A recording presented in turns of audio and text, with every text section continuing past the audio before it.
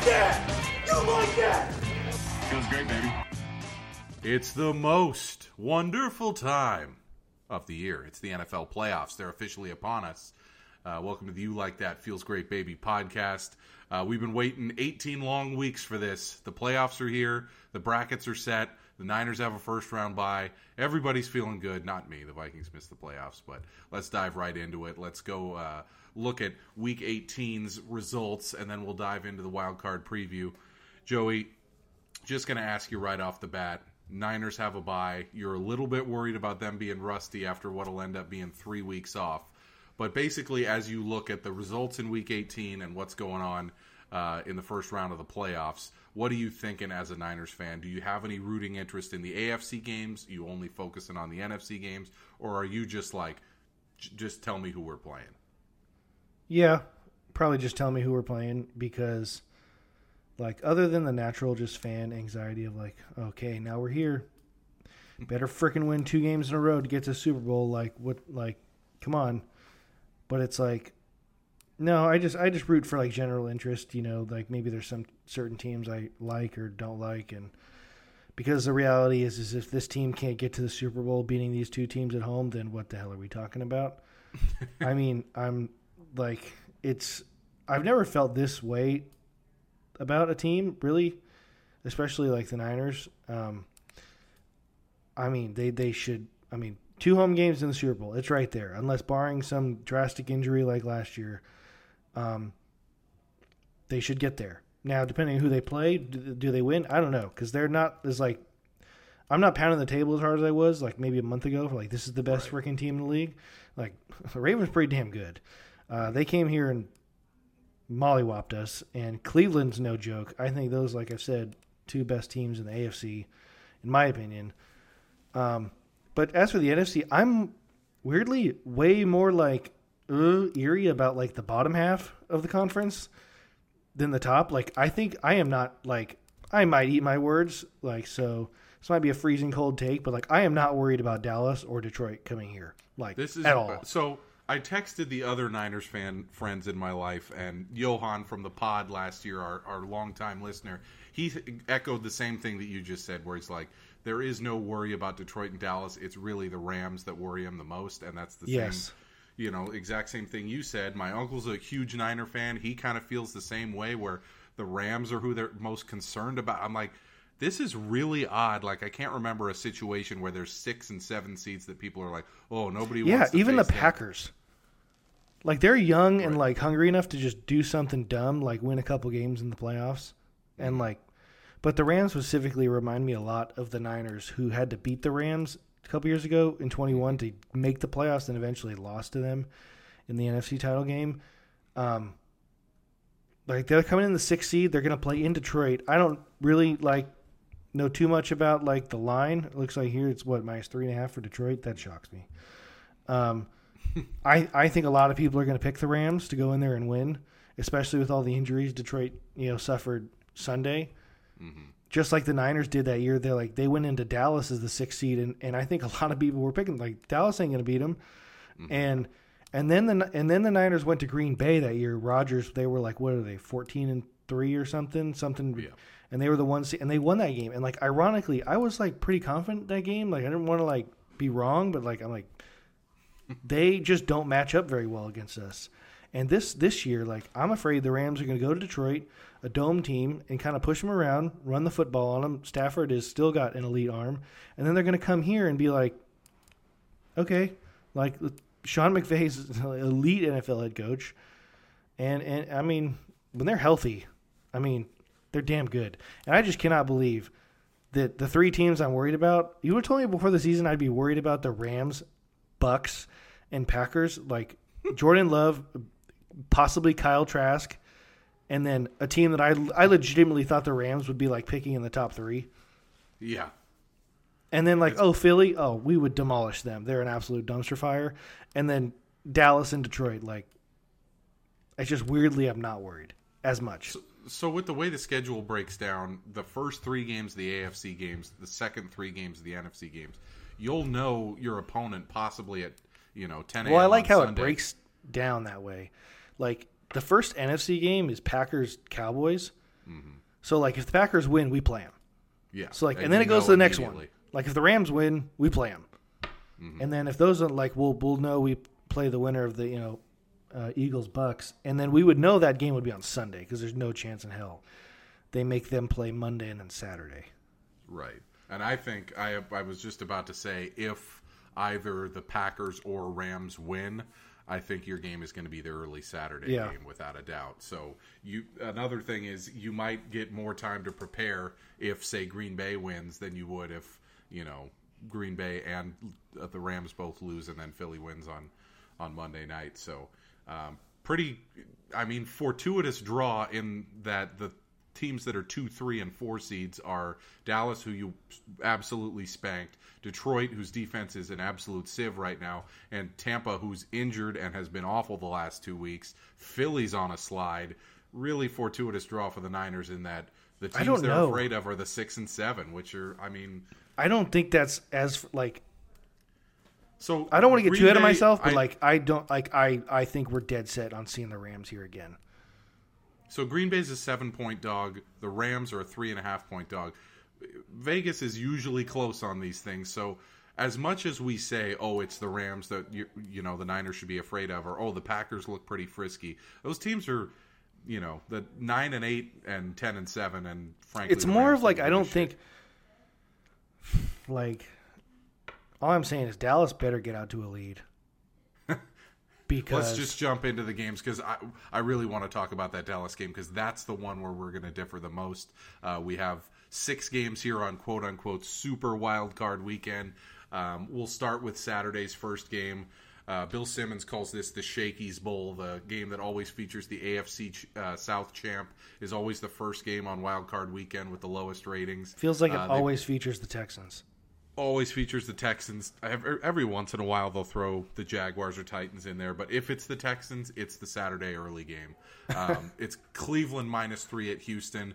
You said this right when it broke that way after Houston's win. This could have been Deshaun's return, but instead we're getting America's quarterback, Joe Flacco, versus the new generation star, C.J. Stroud. This is the Coach of the Year matchup. Right now, if you look at betting sites, there's only 2 candidates that you can bet on for Coach of the Year, and it's Kevin Stefanski and DeMeco Ryans. It's basically a head-to-head. One of those 2 guys is going to win the award.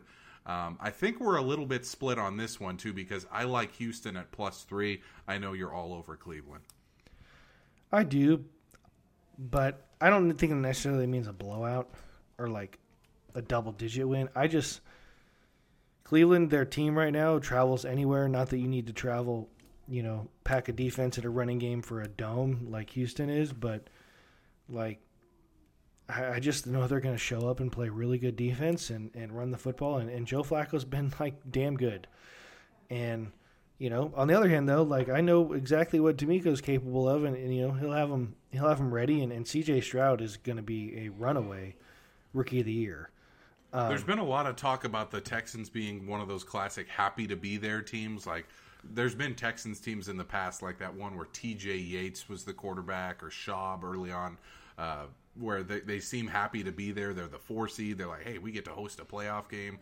I don't think that a DeMeco Ryans coach team with that talented of a quarterback, and by the way, a wide receiver in Nico Collins who's like going off for like 180 every week. I think he finished the year as like the 6th best fantasy wide receiver out of nowhere. I had no idea who that was coming into the season. But they got weapons. They got a hell of a quarterback and a great coach. I think it's going to be a close one. That's a game that I think we're going to differ on. But like my prognostication there would be Flacco. I mean, he's 38. Even when he was in his prime, every once in a while he would have an absolute stinker. But that 2012 run is still in everybody's mind when it was like, is he elite? Yeah, for you that was suboptimal, as they would say. But that's the first. It's a better game than I thought. Because I was pretty convinced Cleveland was at least winning a couple playoff games, but I don't know. If this had been Jacksonville, I'd be all over Cleveland here. I just think Houston is a live dog just because they got a coaching staff and a quarterback that are just like in the ascendancy, whereas Jacksonville was shitting their pants there at the end of the season. The Saturday Peacock game. This, by the way, they spent 200. The Cock Bowl, yeah. They spent $200 million, NBC did, to buy this game and move it to Peacock. It's a shit game. Honestly. It's unbelievable. And then it said it's going to be like Kansas 0 City. degrees at kickoff. Yeah, Miami at Kansas City. Kansas City's favored by 4. So this is forecast to be the coldest NFL game since the Vikings-Seahawks 2015 playoff game, which was played outdoors in those 2 years in between. I remember that. The domes in Minnesota, the Blair Walsh game. That game was like -8 at kickoff with some wind. This one's supposed to be 0 at kickoff. You know what I think about that game is like it was cold, but like wasn't it like a nice day? Yeah, it was like sunny. It's like no, it's just freaking cold. Like like the snow, everything. Like there's been a couple like Buffalo games where it's like, oh my god, we can't even see the lines on the field, like the snow. This one looks like it looks like if you couldn't see their breath. Like, you would think it might be like 40 or 50 degrees. Like, no, it's 0. It's just freaking cold. I'll never forget. So the game was a 10 a.m. game, so it started noon local time in Minnesota. Bud Grant, I think, was in his early 90s at the time. He came out in a T-shirt to flip the coin to start the game. And that was like, at that point, I was like, we're going to win this game. 90-year-old former coach comes out and is like, this ain't cold. And then, of course, Blair Walsh yanked the field goal. But I'll never forget that game. Every single player from Bridgewater to Blair Walsh to every Seahawk, they're wearing the full like balaclava where only the eyes are showing because it was like frostbite conditions. That's how cold it was. This game on Saturday in Kansas City, 7 p.m. local start there, is supposed to be as cold as that. Now, I wanted to ask you, I lean Miami +4 here just because they have a far better run game than Kansas City does, but they've also been on a slide, but so is KC. Do you think the weather helps or hurts Miami in this case, given that they're a team that can run the ball far better than Kansas City can? You're right, but there's no way it helps them. There's no way. A team from Miami going to Kansas City, and like Tua especially being Mr. like, he was always barefoot on Hard Knocks, like he's Mr. Hawaiian, like I'm sorry, like especially being a Northern Californian out here, like we don't do the cold, like yeah, like that's partly why Jared Goff, like he went to Detroit, he's doing so well, like he's Mr. California kid. He's the same thing. Derek Carr, a California guy, goes out in the cold and he just can't function. Mm-hmm. But you're right with the running game because it's a lot better than Kansas City's. Traditionally, you would see if it wasn't for Philadelphia, Miami is in an all-time tank job right now. I know they have a lot of injuries. And that's the bigger same problem. thing that happened last season as well. They started, I believe, 8-2 last year and finished 9-8. Complete collapse last year, mostly due to injury. This year, yeah, there's some injuries there, but also Tua didn't get him over the line. So traditionally, for a game like this, you would go, "Oh my God, Miami's going to get waxed because they're a warm weather team going to a cold weather team." But people. I'm seeing all these analysts picking Kansas City to just roll in this game. The last time we saw Kansas City, they were shaky as all hell. So, like, I don't understand. Last time I saw them, they were awful on Christmas. Yeah, against the Raiders. It was an absolute disaster. So, pretty odd situation here where you have the cold weather team with Mahomes, with Andy Reid at home against a team that's reeling, and yet I have no confidence in betting them. Really weird game. Let's see if NBC can break even and get whatever. Which one are they? Which one is Tirico calling? I would imagine it would have to be that one. There's no way they would send him. Because they also got the Sunday night one. Are they doing both? I know they're doing Saturdays, both games. Yeah, and Sunday night. So maybe. Who would they have? Who's NBC's third? I don't even know who's their second crew. Is it that Iron Eagles kid? Oh God, I hope not. What another freaking. And then the college dude from ESPN who came here. Watch it be Jack Collinsworth. Blackledge, Todd Black.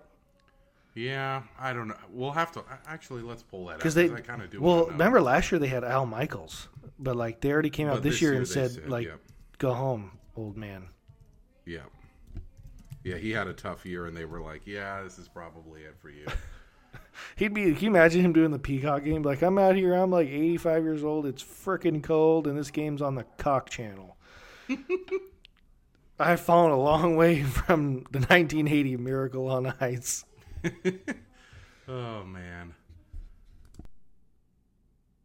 Yeah, I'm actually not seeing it on the awful announcing site. So maybe they haven't even come up with a plan yet. Because last year, yeah, they did have Al Michaels on there, which was a good throwback. But let's see what they go with for those first two games. The Sunday morning game, we have Pittsburgh at Buffalo. Pittsburgh, I mean, lucky to get in, and then super unlucky to have T.J. Watt be out for this game with an MCL sprain. Buffalo's favored by 9.5. Another one that, when this game opened, the total was set at 43. It's down to 35.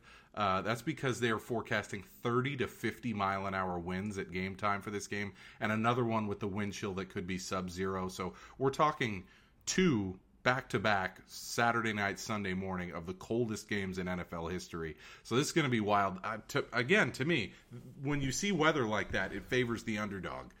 This one I do think it favors Pittsburgh more than it favors Miami. Right, because Buffalo is a team that, I mean, they have run the ball better in the second half of the season. They're not necessarily a ground and pound. Yes, they can run Josh Allen, but they're a team that likes to throw the ball deep downfield. Pittsburgh can't do that with Mason Rudolph. This is going to be a low-scoring game. There's no doubt about it.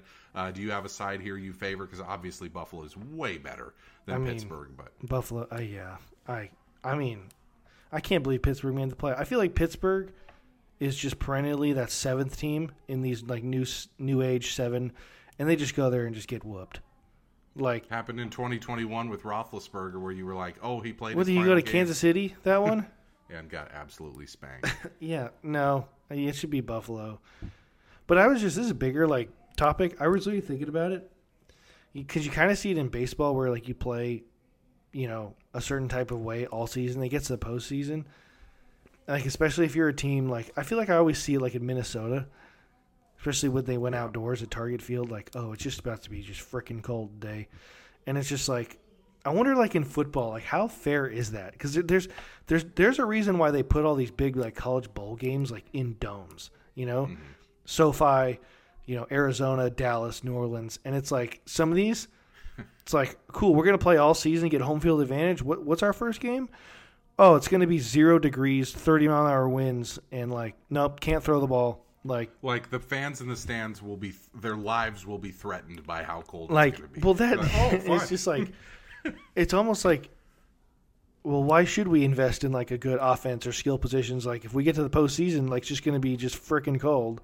And, like, these guys won't be able to we won't be able to complete a pass. I don't know. It's just odd. It's just...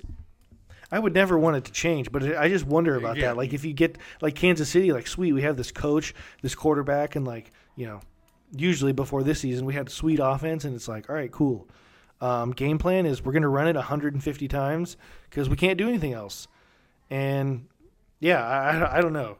I love it. It's part of the reason I love the playoffs is these legendary games where it's, like, bone-chillingly cold and, the toughest team wins, which is great. I guess a lot of the NFC is going to go through warm weather and domes. I mean, each of the top 4 seeds in the NFC plays in either warm weather for the Niners and Tampa or domes for Dallas and Detroit, and then even the Rams play in a dome too. So the AFC is going to be wild just in that the 1, 2, 3, the 1, 2, and 3 seeds are all playing. I'm just trying to think, like, in the NFC, like you said, I guess potentially Seattle gets more rainy than cold, like really cold.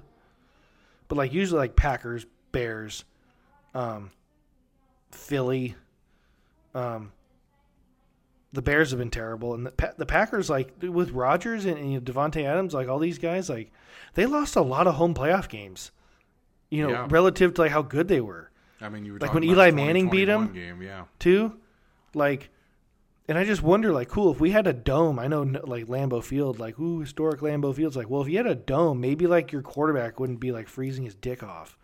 And, like, he could, like, throw the ball. Like, I'm not making excuses, like, play better. But I'm just saying, like, And what was the one year that Aaron Rodgers actually had success and won the Super Bowl? It was the year on the road. The 6th seed. Yep.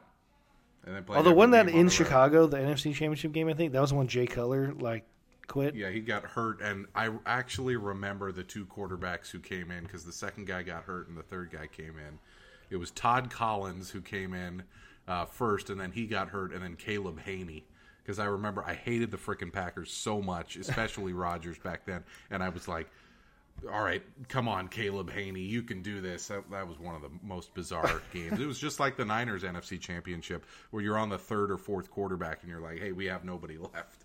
That was a wild one. But anyways, So yeah, I lean Buffalo there just because they're so much of a better team. But I'm going to keep my eye on that forecast because 9.5 points. If you're a favorite that big, and it truly is like 50-mile-an-hour winds, like that game Buffalo New England on Monday Night Football a few years ago, where it's like the Patriots only threw the ball 3 times all game. I might have to keep an eye on that. Let's go into the Sunday afternoon slate. You got Green Bay at Dallas. Dallas is favored by 7. This is where we're going to differ a little bit here. So you were saying last week, you're saying again this week, tight sphincters are coming in Dallas, especially if Green Bay gets out to an early lead. There are going to be some quivering butts down there in Dallas. I actually think Dallas is just going to absolutely blow the doors off Green Bay in this game. I am going to pick them -7 in our picks later. I just think their offense is so much better than Green Bay's defense that I just don't see a way where Love can keep up with that, especially with Dallas having a defense that ball hawks and gets a lot of turnovers. But you probably lean the underdog here, huh? I mean, I don't lean them to like win or anything, but if I was Dallas, I'd be lucky I wasn't seeing the Rams, because if the Niners wouldn't have just quit in the second half, the Rams would be going to Dallas, and that's the game I want. The Niner game Sunday was so weird to watch. You're just like, I want to win, because like we go back-to-back years like going undefeated in the division. Like I love beating the Rams. Like, it's plus like you play to win the game, and then you're out there, you're like, oh my God, please don't get hurt. Like clearly, like Sean McVay, as soon as Puka Nacua, that was a joke. They're trying to get him the record, which they should. Good for him. Seems like a fantastic kid. The Niners would like triple team him, like and they were just running screens and slants. I'm like, what are we doing? And then as soon as he catches the ball that gets in the record, you see they had the camera on McVay, and he's like, get him out, get him off the field. And I'm like, what game is this? And then he ran Carson Wentz 17 times. Yeah. I'm like, he said, Carson Wentz, go be Josh Allen. I'm like, if that doesn't scream, like, get out of here, like, I don't care.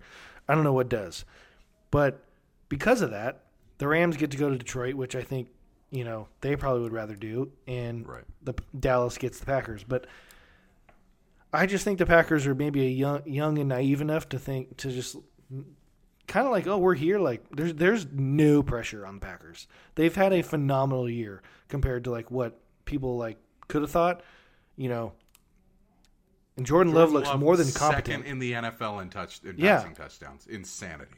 But yeah, oh boy, like if they quick 3 and out by Dallas or something or anything, like, I mean, there's literally no more pressure than on. I think even more than the Niners, for Dallas. I mean, the last time Dallas was a top seed, a 1 or 2 seed, they blew it against Green Bay at home in the 2016 playoffs when Dak was a rookie after that insane sideline throw from Rodgers to Jared Cook. Yeah. So it's like, this is probably that's Aaron Dak's Rodgers. This is going to be Jordan Love. Yeah. Which, who knows? He could be a guy. God, I hope not. I mean, it's been 35 years straight of great Packers quarterbackery, and I'm like, please let this end. So we're going to differ on that one. We'll see if that makes it into the picks of the week. Then the big boy. This is a game we've been talking about on the horizon for weeks. You said, hey, maybe wouldn't that be wild if that happened? And it did. Rams at Detroit. By the way, I know we're going to go with Stafford going back, but like, no one's really talking about Tyreek Hill going back to Kansas City. Oh, I hadn't even thought of that either. That's a really good angle, too. They probably didn't because it's going to be frickin' cold and he might be useless. Yeah. He's going to be bundled up in like Ralphie's brother in a Christmas Story, where he's just like can't feel his legs because he's got 15 jackets. I wonder if maybe they don't, because they just cannot afford to get him hurt. But like, if they can't throw it, like, why don't you run some like literally just like some Deebo Samuel toss plays? It's Tyreek Hill. I don't know. That's what I was also thinking. Just Mostert left, Achane right. Was Mostert playing? They say Mostert is likely to play, and Waddle's a possibility. I know Achane is playing, and I think he's just as good as Mostert. He just doesn't get the goal line carries. That one will be wild. I didn't even think about that. This is Tyreek's first game back in Kansas City. That's right. I didn't even think about that. I was just thinking he plays it. The other one was in Germany. Yeah, and Kansas City barely squeaked that one out too, so that'll be a good one. But yeah, but let's get to the big one. Rams at Detroit. Detroit's favored by 3.5. This is Joey's lock of the millennium here with the Rams plus 3.5. I think the Rams are going to hammer them. I hope I'm wrong. Detroit's defense is a disaster, so they gave up 800 passing yards to Nick Mullins, and it could have been a lot more. And he got benched. They're like, not good enough against this team. Mullins was benched after his performance where he threw 411 yards the first game. Hall was so bad against the Packers, they brought him back. He threw for I think it was 396 through the first 46 minutes of the game, and then after that it was just a shit show. But I was like, he could throw for 500 in this game, and that's Nick frickin' Mullins. Does the Stafford Goff revenge angle, this is a question I wanted to ask you, does that have any kind of impact on the game, or is this like a media thing? Is it just I think it's a real thing. No, I mean, there's no way that there's not going to be some buzz in this. There's no way Stafford's going to feel something when he goes back, but even more so, there's no freaking way Jared Goff doesn't want to shove it down the Rams for basically not only just trading him, but saying yeah, dude, we hate you. Not personally, but just we think you suck. They benched him for John Wolford in a playoff game? Yeah. Yeah. But the thing is, at that position, it's really not like a angry revenge type of position. Mm-hmm. If it is, like Brady had it, he would drum it up sometimes. But he was very controlled and poised about it for the most part until he started screaming on the sideline or something. Mm-hmm. But I just don't what's Jared. I don't know. Is Jared Goff's not going to run over a linebacker? I don't, and I don't really think the problem is the one guy who does know Jared Goff is Raheem Morris, and I just think and McVay. Yeah, exactly. I mean, they know everything about that guy and what makes him tick. That's going to be an angle, but I think the whole Stafford having any animosity towards the Lions is way off. I think. Oh, he's got none. Yeah, but I just mean just weird going back. And the Lions fans too being like, oh, there's our old franchise quarterback who we still love, and we got to pretend that we love Goff more than him. Yeah, and this is our first playoff game in 30 years. It's like a guy who he was with a supermodel and now he's with just a regular woman. He's like, no, Jared's great. We like Jared Goff. He's great. What are they going to say? They want a Super Bowl. Even if Jared wins this game, what are the Rams going to be like? We still would rather have Stafford, and we want a Super Bowl. I just feel Detroit. But it would feel really good for Jared Goff. Feel damn good. Yeah, 30 years for Detroit to host a playoff game. Oh, did you see the ticket prices? Insane. The get-in price is damn near $600. And Detroit, which is $200 more than the next highest game. I saw a TikTok the other day that Detroit is the third least money per capita. I was just about to say, that's a lot of money in Detroit. In Detroit, that's a ton of money, and it's that shows you how excited they are to finally. I was wow, $600 to watch your team get rolled. That's crazy. It's the first playoff game at Ford Field, and that stadium's been there for 25, 26 years. The last playoff game they hosted there was at the Pontiac Silverdome, which is now rubble. It's damn, that's pretty rough. I as much as we're going to bet on the Rams and we think the Rams win this one, and I'm a Viking fan, I still am probably going to pull for Detroit here just because. I'm pulling for Detroit. If they were to lose this someone game, else do our dirty work. I mean, I shouldn't be this nervous about a team that just division games are weird. I don't want to see a division team in the postseason. You don't want to see McVay after he's had postseason success against you in the past. I totally get it. Let's wrap it up with a Monday night game. Basically the same situation for Tampa that they've had the last 4 years. As much as the Texans are the Saturday NBC wild card, the Tampa Bay Bucks are the Tampa Bay Monday Nighters.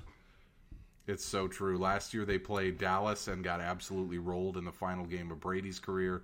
The seasons before that, they played Philly in the wild card round at home and Washington on the wild card round on the road. So it's always Tampa Bay against an NFC team to finish up the first week of the playoffs. Here we get it again. Philly's favored by 3 despite being on the frickin' mother of all slides. I've seen it referred to as the curse of Big Dom, because the Eagles are 1-5 since he was kicked off the sideline. I thought that was pretty funny, but like there is some truth to that game against Buffalo. It has been just an absolute tire fire for Philly since then. Do they have any chance of righting the ship here against what I think is a pretty frickin' mediocre Tampa team?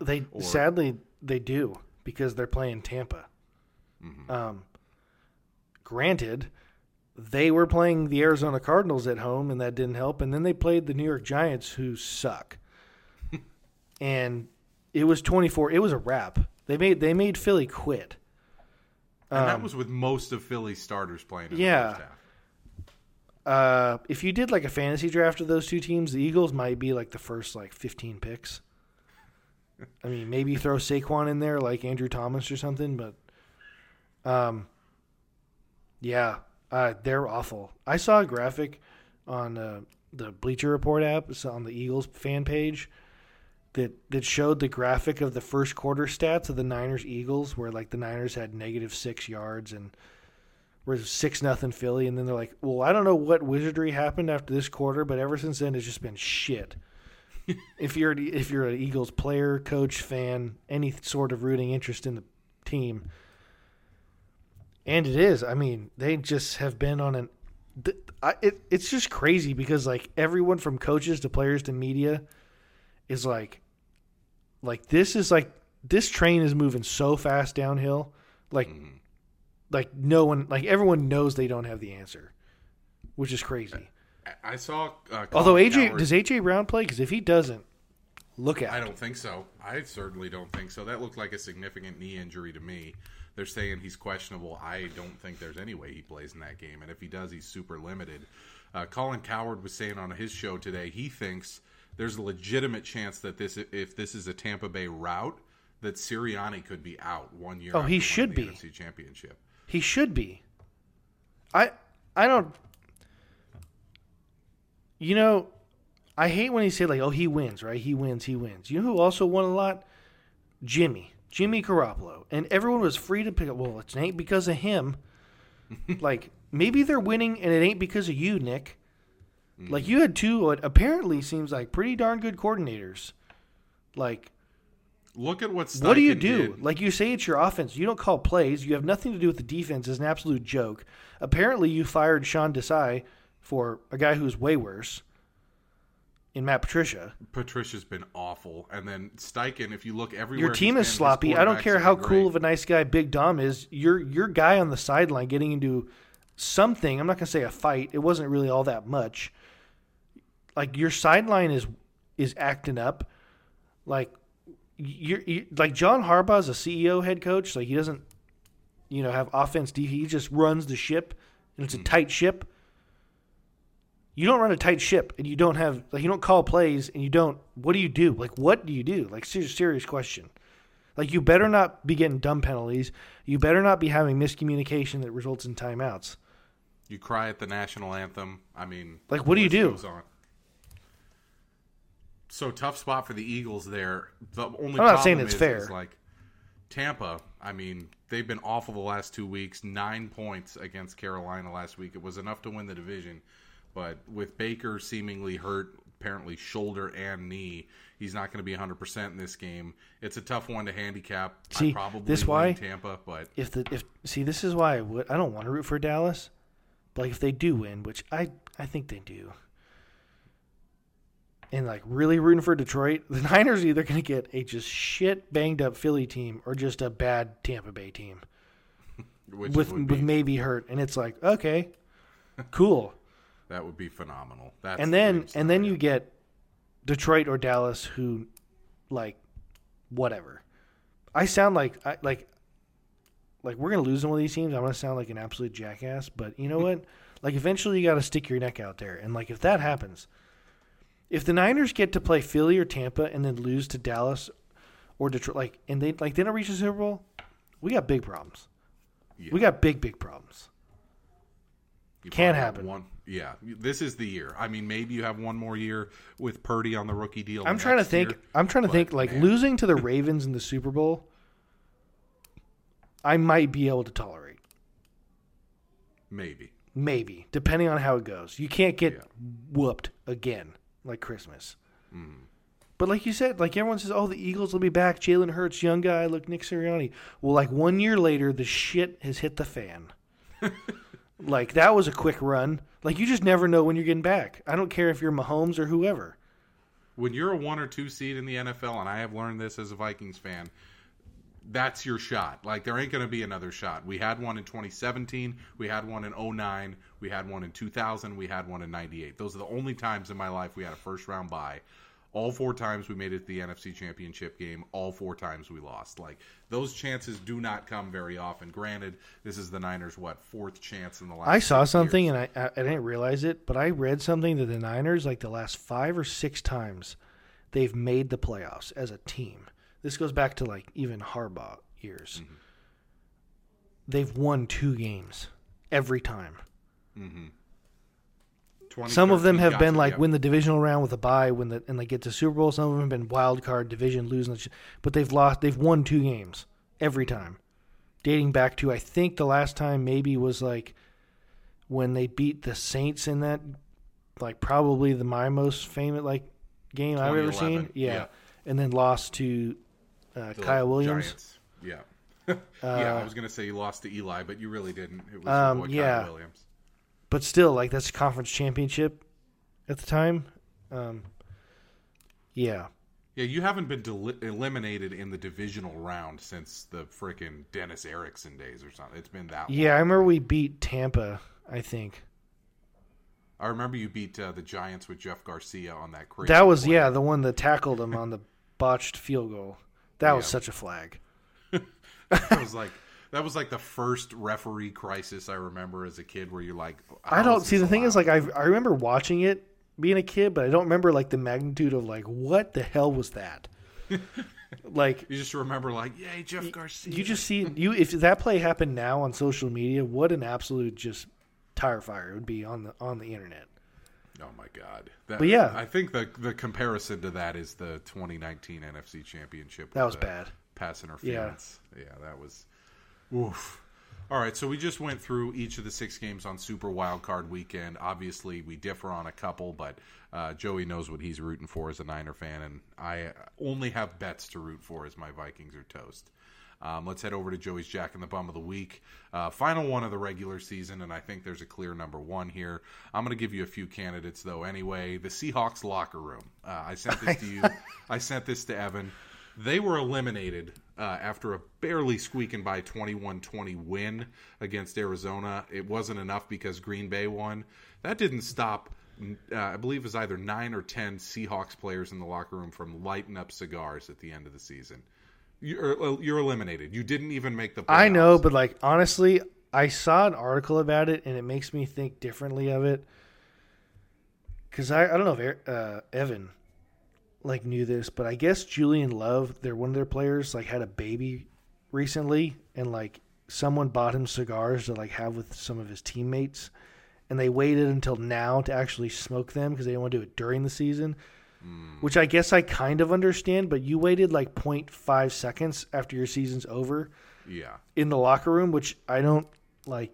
If you waited this long already, like could you just wait till like get back to Seattle, like on the plane or something? That was weird. Still not as dumb as popping champagne for an in-season tournament title, but or winning the AL wildcard game and popping champagne when you still have 3 full rounds of playoffs to go. No, what's even dumber than that is when they pop. Don't they pop champagne like even if they win like September 20th and like win to go to the playoffs? Oh, yeah. They clinch a wild card spot and they pop champagne. Then they win a 1-game playoff and pop champagne, and then that's a lot of the champagnes. I mean, it's like, yeah, clearly Moet or whoever, Perrier Jouet, they're all making their money off of the MLB and frickin' LeBron popping bottles after winning the in-season tournament. So the Seahawks there, obviously there's a different backstory, but it's just a bad look. Like, why anyone would do that in view of the media again? Terrible look. Your team just got eliminated. So dumb. Such an unforced error there. Speaking of that, Dennis Allen is a nominee here.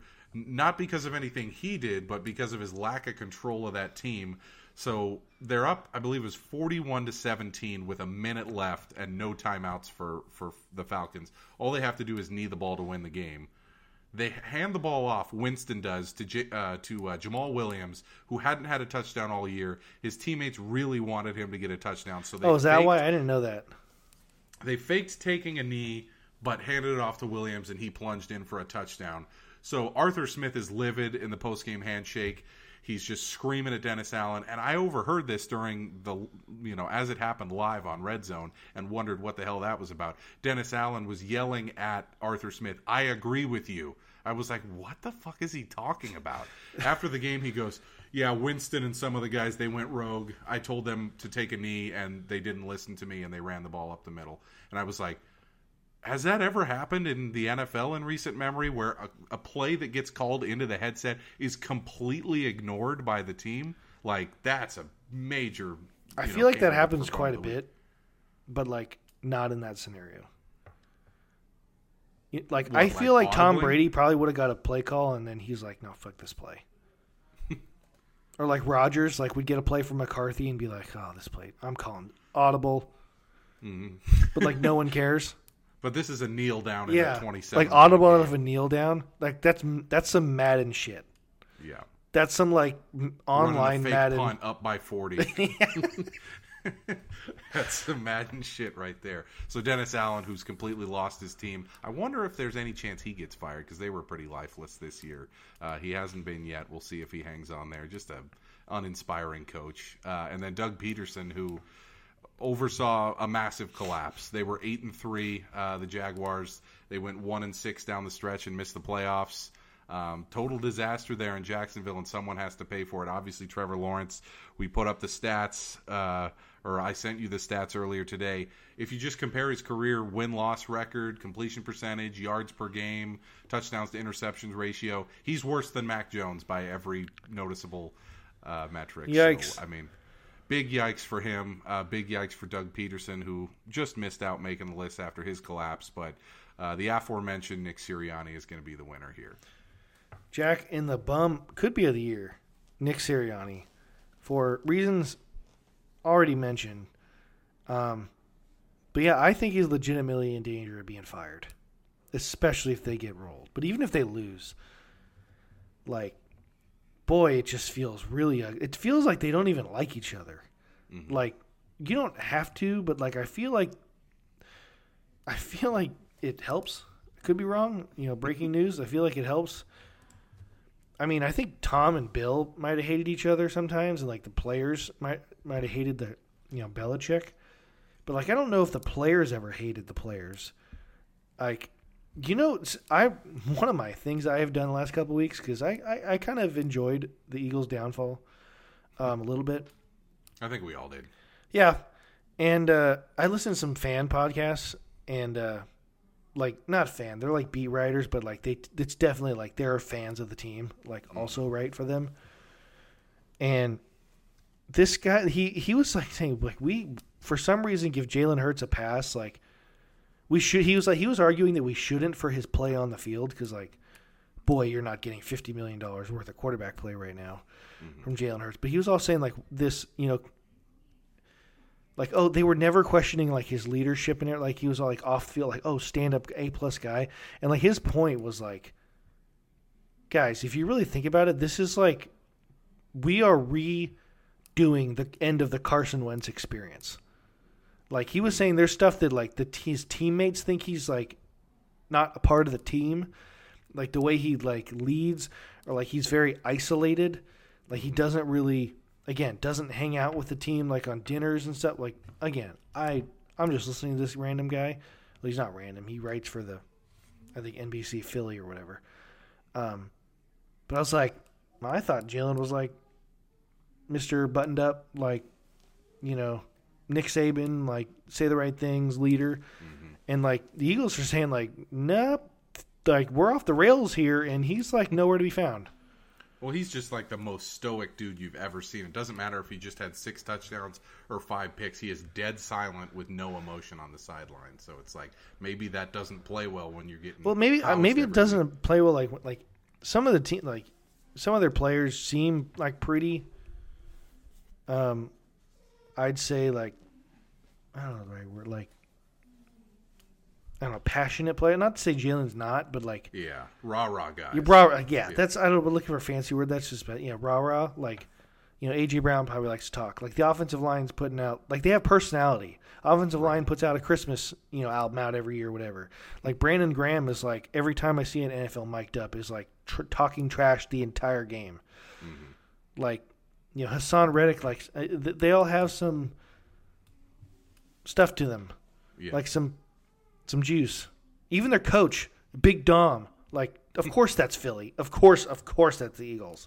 And it's like Jalen Hurts is like he's trying to run for president as the quarterback of the Philadelphia Eagles, and I'm like, could you if I was an Eagles fan, I'm sure they feel like this. Could you throw a chair or something?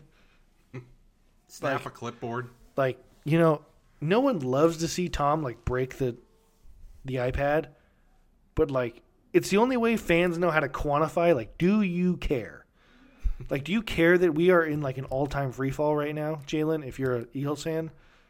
Because it looks like when you say an all-time free fall, I was racking my brain before the pod to try to think of a team that had this kind of a collapse and yet still made the playoffs and has this bad of a negative vibe heading into the playoffs, and I couldn't think of any.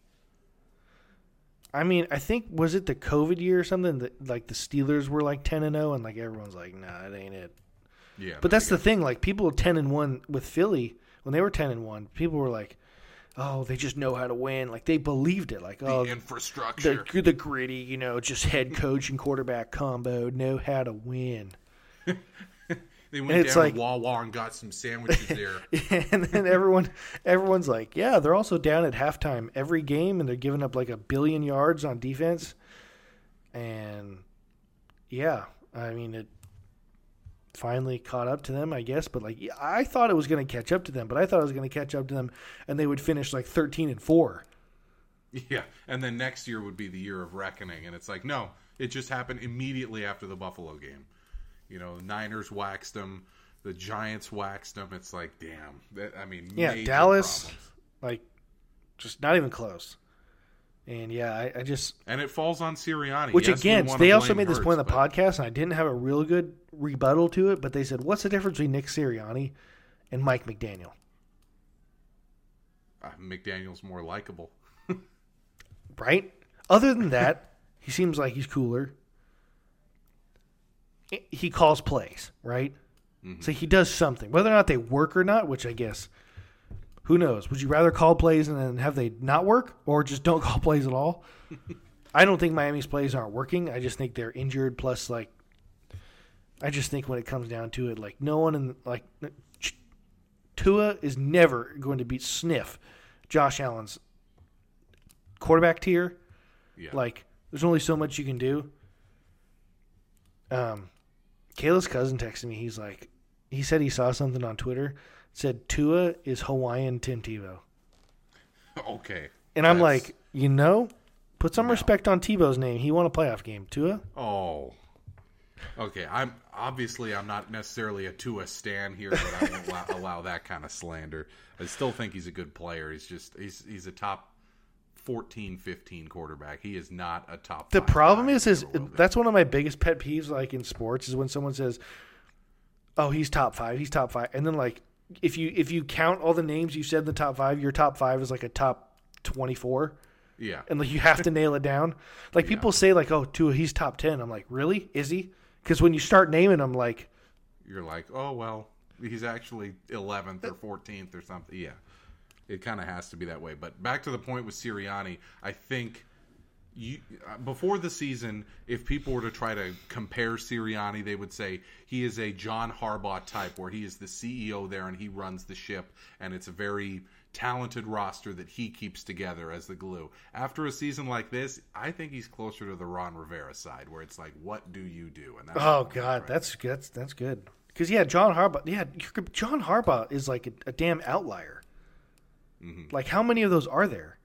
Like, who, like, special teams guy run the team? I was thinking about this the other day. There's 3 types of NFL head coach, and I thought about this, and I went through all 32 teams and kind of broke them down into the 3. So there's the Parcells tree, which is the master motivator, old school angry coach, your Belichick, your Sean Payton, your Mike Zimmer, Parcells going back. Then there's your schemer, your guy like Shanahan, Mike Holmgren, Andy Reid, Mike McDaniel, these types of guys. And then there's the, motivational Dan Campbell, Mike Tomlin type guy. And you try to drop all of these guys usually into defensive buckets. guys.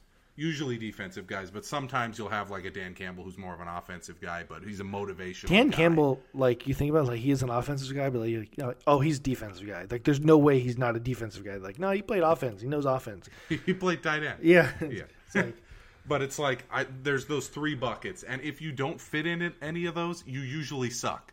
Like, and I'm looking at Sirianni, and I'm saying, okay, is he a Parcells, Mike Zimmer type motivator that chews people out?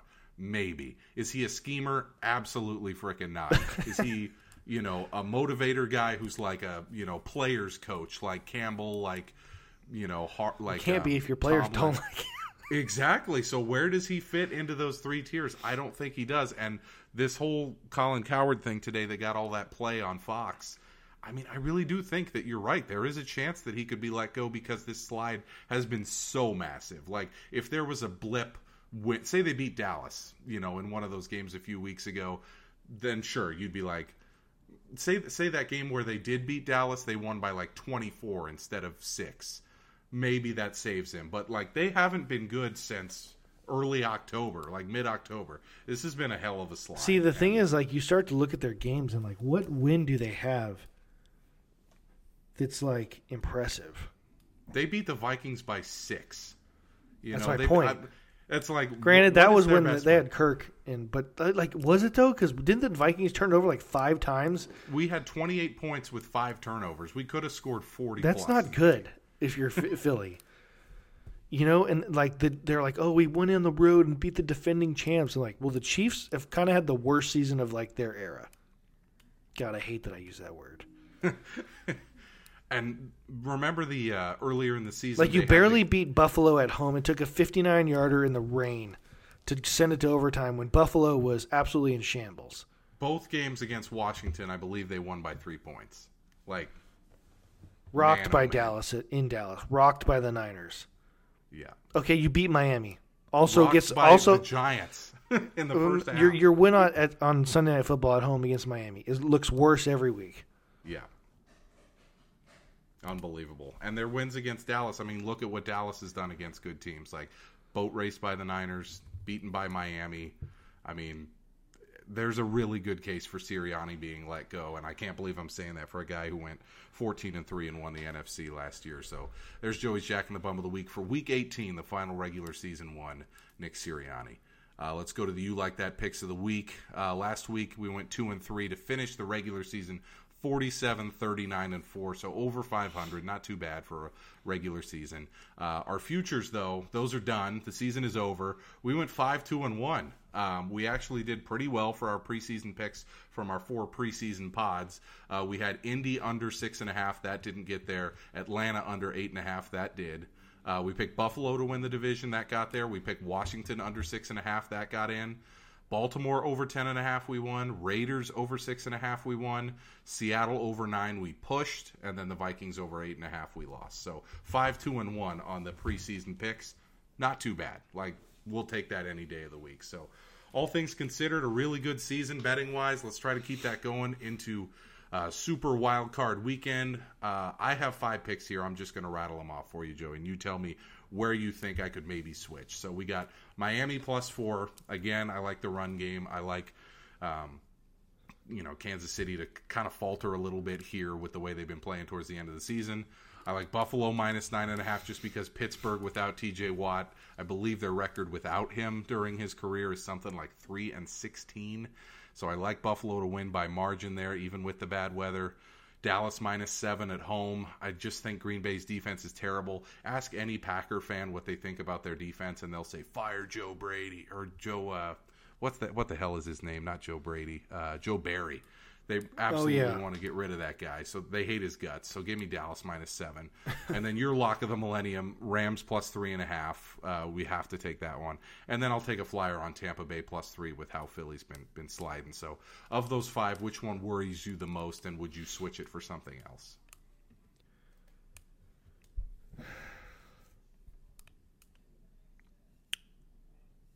Probably Miami. So if we're gonna I wouldn't switch it. So Cleveland -3, Houston +3, Kansas City -4. Is there any of those that you prefer to Miami? No, that's the thing. No, that's the problem. Is like I wanted to take Houston maybe as the 5th one there, but again, Cleveland's defense is going to travel into that dome no problem, and Myles Garrett's going to be in the backfield all game. So I think we'll stick with those. Let's try to rattle off a good start to the playoffs. Like I mentioned, we're 47, 39, and 4 in 2023, including 5, 2, and 1 on futures now that those are graded. Looking for a winning Super Wildcard weekend. Miami +4, Buffalo -9.5, Dallas -7, the Rams +3.5, and Tampa Bay +3. Those are your You Like That picks of the week. Joey, it's time for your Feels Great Baby, your wildest take you feel best about currently. This isn't really a wild take, but you have been talking about this for weeks and weeks, and you're going to go out on a limb and make a call in one of these Super Wildcard games. Yeah, not my most wild take, but it's definitely the thing I feel the strongest about, and that's the Rams rolling into Detroit and ruining their party. Because, yeah, I think the Rams are the dangerous team in the postseason that's, outside of the Ravens and Niners. Yeah, I think the ultimate X factor, the guy that changed everything for me, because I wouldn't have said this last year or even their Super Bowl year, the guy that changed everything is Kyren Williams. Mm-hmm. Like, that's a humongous problem. Everything that is in the Shanahan scheme that McVay runs through the play action, running back, outside, inside zones, and he is, come from essentially nowhere to being what I think is now very clearly the second best running back in football. I got to see him play in that Rams-Browns game down here in LA, and he's magical. Like, that dude, he has the Shady McCoy cut, but he also has the vision, and it's really impressive. Yeah, he almost feels like a guaranteed 2 touchdowns a game. Like, he feels like Adrian Peterson in his prime or something. Like, he just walks off the bus, and here comes $150 and 2 touchdowns. Mm-hmm. Yeah, I just, on top of that, I was all like, oh, the Rams, they got old real quick, and it's back to being Niners in Seattle division, and it's like, okay, Seattle definitely underachieved this year, but McVay can coach. Yeah, but so can Pete, and it's like, they weren't awful, but yeah, McVay it's like as a Niner fan, where the hell did Kyren Williams come from, and then who the fuka is Puka Nacua, and why is he so good? And then Cooper Kupp's healthy, and then Stafford holy shit, that he can still throw it. Yeah, his elbow has some problems. No, it doesn't. Yeah, no, it doesn't. They fixed it. Put a bionic elbow and whatever they did. I don't know. Aaron Donald's still, a force. And the guys they've taken and developed in the draft on defense, the young guys that no one's really ever heard of, are playing very well, which is a testament to Raheem Morris. Coach him and the GM. I think Kyle today said if he was hiring a coach for a team, he would hire Raheem Morris. He'd be the guy he would hire. I think he said that today or yesterday. I don't know, one of the times. Because I think they mentioned he got interviews coming up. Hopefully he takes them and accepts the job and is very distracted from his current duties as defensive coordinator of the LA Rams. But yeah, they look really good. It's just crazy. Their defense, particularly the back 7, is the thing that'll keep them from making a run in the playoffs. But like you said, they got elite wide receivers, probably a top 2 or 3 running back, probably one of the top 3 quarterbacks left in the bracket. It's a dangerous team if they block well. I mean, I freaking love Brock Purdy. Ain't no way in hell he can sling it at his best as good as Stafford. There's a reason that Stafford was picked number 1 and Purdy like was picked like there's sometimes 262. like the draft. Oh, what a crapshoot! Like screw it, they should have picked this guy earlier. Purdy, and it's like, well, he doesn't look like Matthew Stafford, who went first. He's not as big. He doesn't have the arm strength. He doesn't have the. About the only thing he's better than Matthew Stafford at is like maybe a little bit of mobility. Like Stafford has never been able to really been the most mobile guy, but he probably was when he was younger a bit. Like not now, but. If the offensive line keeps him upright, it's going to be a long day. And one of your favorite sayings, he has an absolute hose. Hose. Like, hose. It's like, there's some people, like I said, Kyler Murray throws a beautiful ball. Stafford, it looks just so effortless. Mm-hmm.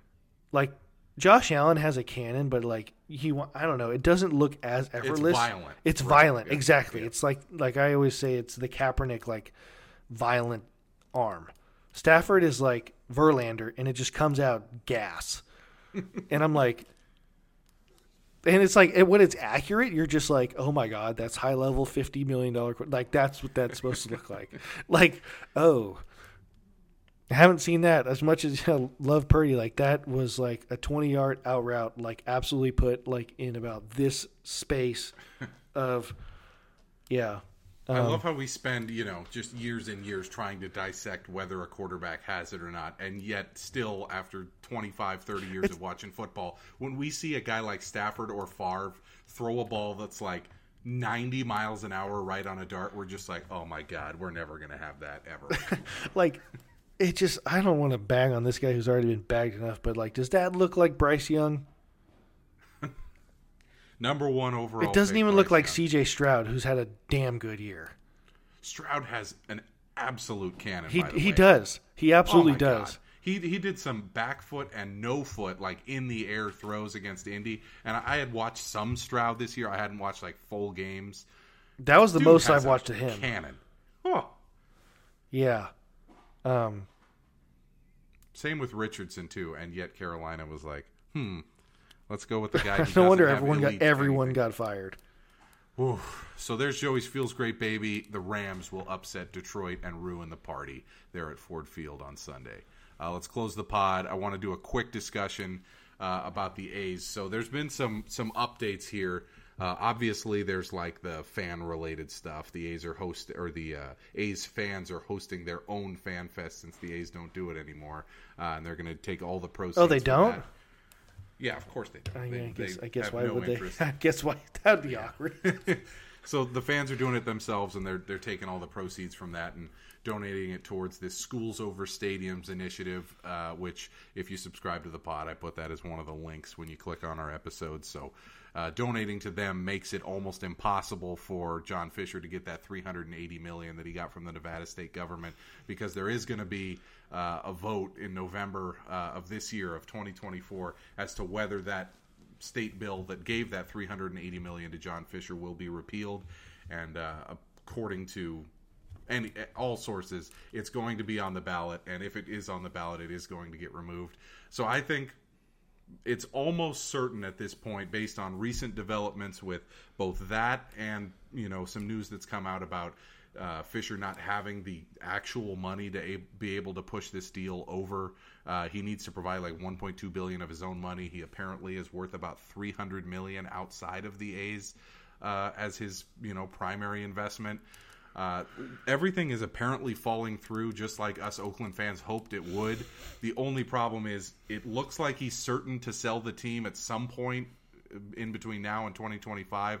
The question is MLB going to try to save face and have him sell to a Las Vegas-based company to push this over the line, or is there any chance for the Bay Area here? So I know you're not following as much as I am and as my brother is and all our diehard A's fan friends are, but the season's coming up here in 2.5 months, and we just need to get this shit taken care of. We can't have this 2024 final. Oh, you season absolutely in can, Oakland. because there's been no Because this shit should have happened like 3 years ago or something. Like, Mm-hmm. I don't know. I mean, like, there's death taxes and like whatever that saying is. Mm-hmm. Like, this is the opposite of that. Like, there's just no guarantees of anything happening anytime. I don't know. It is such a weird thing. I don't know. It's so weird. Well, you have experience going back to like 06. Like, this is the 9th or 10th time there has been a, hey, here it is. Here is the A's final stadium situation. First it was, Cisco Field in Fremont. Then it was going to be in San Jose. Then there was going to be Coliseum City. Then there was going to be Howard Terminal Waterfront. Then there was going to be Peralta Community College by Laney over there by Lake Merritt. Then there was going to be Howard Terminal again. Then they were going to buy half of the Coliseum site and turn that into like parks and apartments and shit after the A's moved to the Oakland waterfront. None of this stuff ever happened, partly because, there was feet dragging, but mostly because of the incompetence of A's ownership. So I've been saying ever since the vote happened that basically put the nail in the coffin where MLB said the A's are allowed to move to Vegas. We're not going to make them pay the relocation fee that we've made previous teams pay. I was like, oh shit, it's over. Unless Fisher blows it again for like the 5th or 6th time, and it sure freaking looks like it's going to happen. So they had a meeting, I believe it was December 5th or 6th, where the A's were going to meet with the City Council of Las Vegas, various local stakeholders there, casino folks, and unveil their actual renderings of the stadium, not the shitty AI ones they made for the bill vote. They said, oh, we're postponing that because there was a shooting of 2 Las Vegas police officers. That was 37 days ago, and they haven't announced that they're going to actually show those renderings. And from what I read from all the people in Vegas who move the money around, the casino folks, local sports business writers, the city is fully out on John Fisher, and they want nothing to do with him. So he's going to sell the team. I mean, what I've been asking for the last decade, it is going to happen. The only question at this point is it going to be to a Las Vegas buyer, or is it going to be to a Bay Area someone that can come in? Like, please, Joe Lacob, please. I literally, I'll wire him $10,000 right now to help buy the team. Like, please. If Joe Lacob buys the A's, my life is just 1,000 times better. We're getting to that point where you're just begging at this point, but I mean, looking at it from afar, you have to be like, why can't we just get this shit done, right? But, I mean, the saga just drags on. I wish, I mean, just for the sake of everybody, like, have some sort of something happen. There's too many people invested wasting valuable time, like, with their emotions. Like, it just, yeah. The people of Oakland don't deserve this. I think Vegas, sure, give them an expansion team, give Las Vegas frankly, I think they deserve a basketball team long before they deserve a baseball team. Like, Vegas and basketball would get along great. Vegas and baseball, it's not going to be a baseball town, and if it is, it won't be for a while until the population grows a little bit there. Right now, they're like the 34th biggest media market in the U.S. I love Las Vegas and everything, but yeah, I saw that. I was like, I thought they were a bigger media market. 34th, and I think that's because most of baseball money comes from local revenue.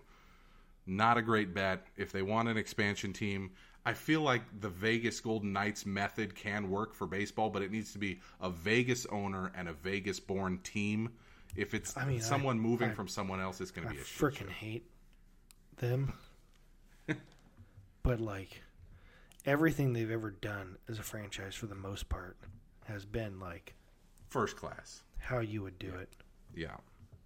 And that's what if I'm a Vegas sports fan, that's how I want to get the only thing I've even remotely heard is, like, sometimes they've been pretty brutal, or, like, I don't want to say brutal, but, like, very, very transactional with some of their players. Like, how they got rid of Fleury. Mm-hmm. I saw some Vegas people say, like, really, you're going to treat him like that? And, like, I just knew, like, the GM a couple times. Like, I know one time traded a dude on his, like, near his, like, on his, might have been on his wedding or something like that. Or, like, he was, yeah. and just didn't call. Or they're finding out like that. But other than that, like as a business thing, that's player. That's like hockey department, and they won. So like, who cares? But like as a business thing, like the owner down has been like, I mean, they're like a top 5 hockey market in Vegas. Like, huh? It's how you. It's literally. But look at the Warriors. Like, I mean, yeah, cool. We have a big media market, and like, there's a lot of basketball fans here. But like, the Warriors were a freaking joke, absolute joke. And From the owner mid-90s comes in. Till 2010. Owner comes in and is like, no, we're gonna freaking win, and like actually mean it. Like, hire the right people. Like, cut the checks. Build the stadium without any opposition. Yeah, I mean. It's all about the owner. It's all about the owner. Which sucks as a fan because it's like only one freaking owner. Like if you have one bad player, if you're like, okay, right tackle is a liability, but like we got a lot of good players. Owner, it's only like one owner. And they can't fire themselves. They can only Donald Sterling. I was just about to say, I'm like, well, they could do something, but like you don't want that either. They could Donald Sterling or Jim Irsay their way into something, but that's the latest development on the A's. I'm hoping that Fisher sells to a Bay Area buyer. It's clear he's, not got the capital to get that job over the line. I think him and Cavill are realizing this is the end of the line. Isn't that just like a kick in the dick? Like who cares about John Fisher? But just like kind of one of those things when you show up to like a billionaires meeting and you're like, oh shit, I'm only a millionaire. And did you see the story? So this was at the owners' meetings where they voted to allow the A's to move to Vegas.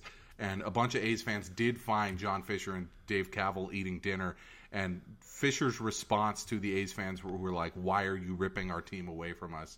He goes, I promise you things are worse for me than they are for you.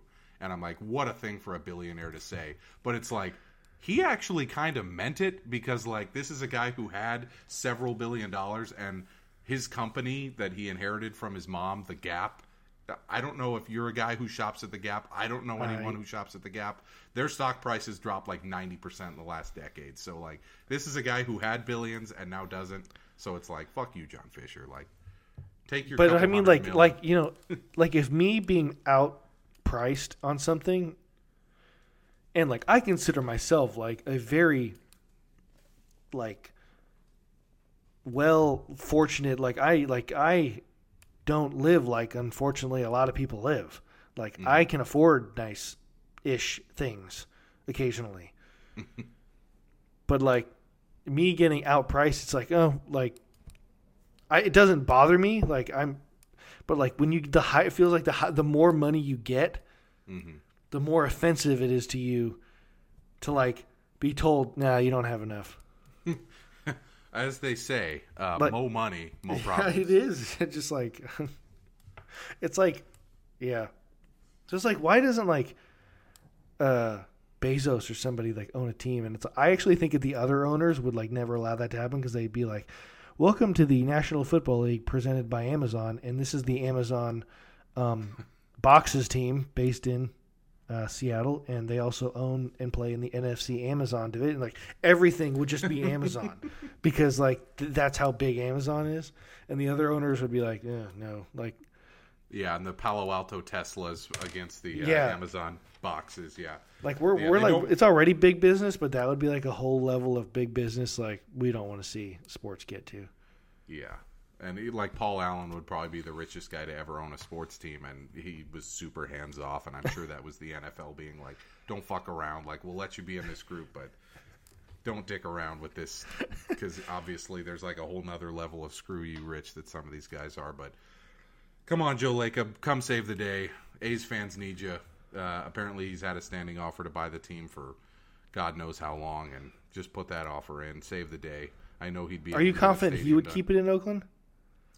I'm confident he'd keep it in the Bay Area. Like, there's no way in hell he would take it out of a big media market. So, because he's smart and he's a smart businessman. He's made billions of dollars. I used to be like, what if he buys it and moves it like he did the Warriors? Well, he ain't moving him to San Francisco, but if he moved him to San Jose, fine, whatever. I'll just take it, And a guy who gives a shit, and we haven't had that since the mid-1970s. So tough spot for the A's, but getting a little bit better. We'll see how it goes. We'll be back next week for more actual football talk. We'll go over the Super Wildcard Weekend results and look forward to the Niners matchup in the divisional round. We'll see if they get the early Saturday game or maybe a late Sunday game, depending on how things break out this weekend. Thanks, everybody, for listening. We'll be back for 3 more pods before the end of the season. It's been fun to cover the 2023 football season with you. We'll see you again next week, and thanks for listening, subscribing, and liking.